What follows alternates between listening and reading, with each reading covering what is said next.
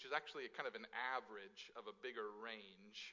But that is the number of friends that Dunbar says you can have and maintain at any one time. Now, he describes this level of friendship as the people you would invite if you were having a big party. You think about all the people you might invite to a big party, the kind of party where like you don't have to talk directly to any of these people, but you probably would interact, so you want to have some level of relationship. But then it actually expands from there in kind of a rough rule of 3. As you move up to 500 people, roughly 3 times that many, you get to your acquaintances, people that you talk to on a semi-regular basis. This might even be like your plumber, right? That you know the name and face, and you know like the bits of life story you got when he was underneath your sink or something. Those are your acquaintances. And then another rule of 3 out from there to 1,500 people is like the name to face category. These are the people that you are like, yeah, I recognize those eyebrows, I guess. And I think if you told me their name, I might agree with you that that is indeed their name.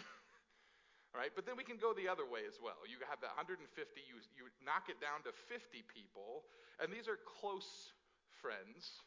These are the people, that sphere of people that you might invite over for dinner.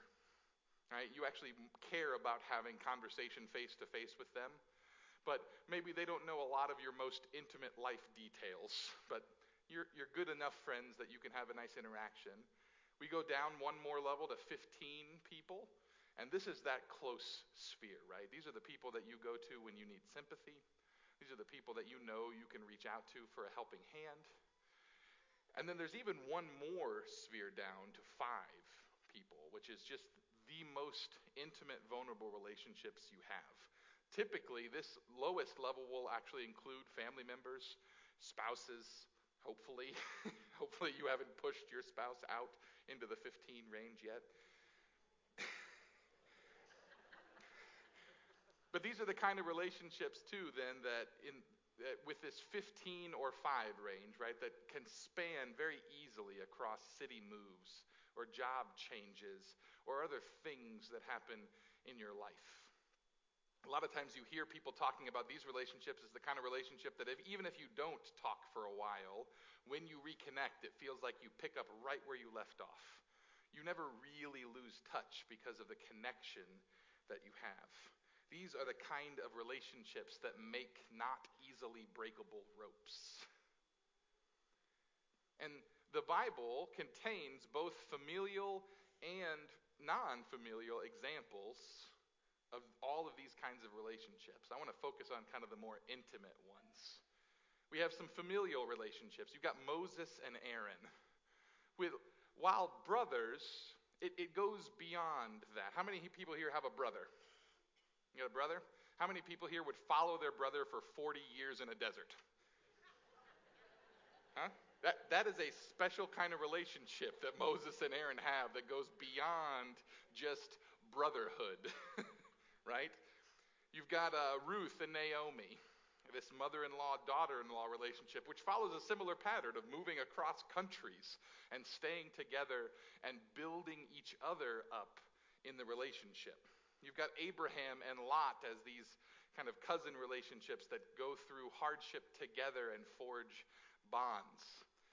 But we also have the non-familial friendships. You think about David and Jonathan that have this intimate connection almost instantly when they meet, and that lasts a lifetime. You've got Jesus with Peter and James and John, his inner circle of people that he shares his most vulnerable moments with. You've got Paul and Barnabas going out on missionary journeys together and sharing together. The relationships that are more than just acquaintance or follower or family. In fact, on the lines of Jonathan and David, in 1 Samuel 18, it says, after he, David, had finished speaking to Saul, who is Jonathan's dad, the soul of Jonathan was knit to the soul of David. And Jonathan loved him as his own soul. And from that moment, Jonathan and David were inseparable up until Jonathan's death. It was truly a lifelong relationship. We think about Jesus amidst thousands of people following him around to get his message, had his inner circle of 12, but then even a further inner circle of 3 that he took up to the mount for the transfiguration and took into the Garden of Gethsemane when he was the most vulnerable and despairing that he had ever been. And our scripture passage today, I think it encourages us to do the same, to create these relationships, to look at our own lives and identify the relationships that we have that build us up. They give us a good return for our work. Which is a weird way to talk about people sometimes, right? But we know this. We identify with this even if we don't connect directly to it. Because I would say that all of us know of people in our lives that we would say take more of our energy than we receive back from them. And those relationships are okay. It is okay to give of ourselves to people, but that's not the relationships we're talking about this morning. We're talking about the relationships that have the give and the take, where you build into them when they need it and they give in to you when the tables are turned. And there is a good return for the work you share. And these relationships do take work. It's not easy to build these relationships, and the scripture again points us in that direction. Now, if you've read Ecclesiastes recently, it's not always the most uplifting book. There's plenty of despair to be found in the words, and we find this passage right in the middle of that. In fact, even the words that bookend the passage for today are fairly despairing. If you back up just 2 verses to verse 7, it says, "Next, I saw something under the sun that was pointless." It's very uplifting, right? He says, "There are people who are utterly alone, with no companions, not even a child or a sibling, yet they work hard without end, never satisfied with their wealth. So for whom am I working so hard and depriving myself of enjoyment? This too is pointless and a terrible obsession." People who spend their lives not building relationships, but instead working harder and harder to amass more and more, are never satisfied.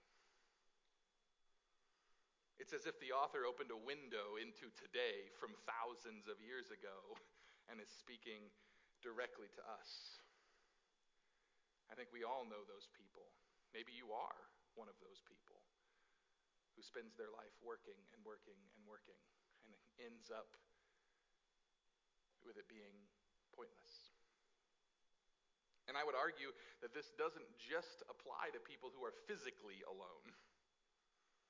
There are people who are surrounded by families and spouses and friends who are still the embodiment of this passage, alone in a crowd, out for number one.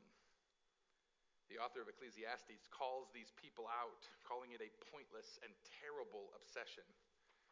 And then there's a moment of clarity for the author. The tone changes, and he writes these simple words: 2 are better than 1. And I'm guessing if you've heard this scripture passage read in a church before, it was probably at a wedding. This is a very common wedding scripture, and it does apply to spouses. 2 are better than 1 in spouses as well, but it's not just talking to them. It's about the start of a community. I love the Message version of this at the end, which is why I had both of them read, because I love this idea of, can you round up a third?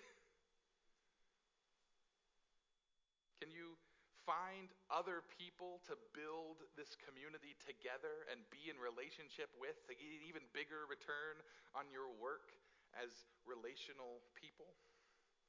Can you find people to be in community with instead of toiling to increase wealth? Can you spend your energy instead building relationships? And this rings true even more today. Back in 2012, there was a news story that spread across news stations and the internet of a palliative care nurse that recorded the biggest regrets of her dying patients. She kind of kept a memoir of sorts of all of these regrets that she heard. And two of the top 5 regrets that she heard from all of her patients were working too hard and not keeping in touch with friends. People on their deathbeds thinking about what they wish they would have done more of, and they were not saying, I wish I would have worked more hours. Ecclesiastes author's words carry through time and remind us of the importance of maintaining those lifelong relationships. And the science is also slowly starting to prove this correct. In 2010, there was an analysis of 148 different research studies, a meta-analysis where they bring all the results together. And they found that people with stronger social relationships had a 50% increased likelihood of survival over those that didn't. 50%. They defined social relationships as friends and family members, but they also included being involved in large communities like churches.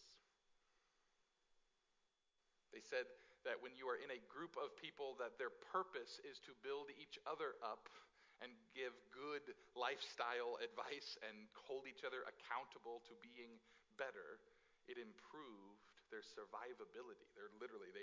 They die less. And science is also catching up then to prove what we have known all along from God, and that is we are better in community. We as people are built as communal creatures. People with close friends are shown to have better immune systems, better anti-inflammatory responses, lower stress, improved self-confidence, and longer life. Now, if you don't want those things, by all means, go it alone. I'm not going to tell you how to live your life. But this also begs a question for me. If you're going to hear all of these things, then I would think that you, like me, will have these same questions. Okay, well, how do I get these relationships if I don't have them? Or maybe how do I strengthen the relationships that I do have to make sure that they last and become these forever relationships? And those are great questions. Typically, when I find great questions like that, my first response is to go see what Jesus had to say about it. And so I did. And I think that he has some really good advice for us on this front. Consider the story of the Good Samaritan. In that story, it comes to a point where a man asks Jesus, well, who is my neighbor? Trying to figure out how love your neighbor fits into all of this. Well, who is that person that I have to love? And Jesus responds with a story about a man who is walking down a road and gets attacked by robbers. They strip him of his belongings and clothing and leave him beaten on the side of the road. And people pass by and say, I don't want to get involved with that. And they pass on the other side of the road. And then a Samaritan comes. And the Samaritan bandages him up, takes care of the man. A Samaritan being the lowest of the low, according to the man who's asking the question. And so Jesus goes on and says, okay, so who was a neighbor to the man? And the man responds, the one who had mercy on him. He doesn't say the Samaritan, that would have been too much. But he does recognize who it was. But think about that question and response. Because the question the man asked was, who is my neighbor? And the response for Jesus is, who was a neighbor to the man? Go and do likewise. Neighbor is not a noun for Jesus. It is a verb. It is something you do to other people. You are a neighbor to them. And I would say that the same thing is true for us this morning. If your question is, how do I find good friends? The answer is, who are you being a good friend to? Where are you building relationships? Instead of saying, well, they never call me, call them. Instead of saying, we never get to see each other anymore, make a date to do so. Can you find a third? Can you be the one to reach out and include another in the community that you are forming? And maybe the answer to that is no, you can't. Maybe today is the day that you need help, that you need to be built into, because you don't have it in you right now to build into others, and that's okay. We all have seasons in life that happens. But I do want to encourage you too, even in those moments, to reach out, to humble yourself and ask for the help that you need from the community that you've built. Reach out to the friends you do have. And maybe even sometimes reach out to the friends you don't have yet. I talked to my wife about this sermon and was wrestling with the landing, if you will. Where do we end? And she told me a story of how she came to begin one of her best friendships that she has. And it was a woman that she didn't think would actually become one of her strongest relationships, but what she noticed in her was parenting advice to be had that she needed. She saw the way the mother handled her 5 children and 2 foster children. Yeah. And said, I want to be able to do that with my 1 6-year-old. And so she reached out, and they grabbed coffee, and she got that advice, and now they are incredible friends together, sharing their own parenting advice and life and everything together. Sometimes the friendship is as simple as that one first call to say, let's do something. Can I have some advice? Can we work together on this?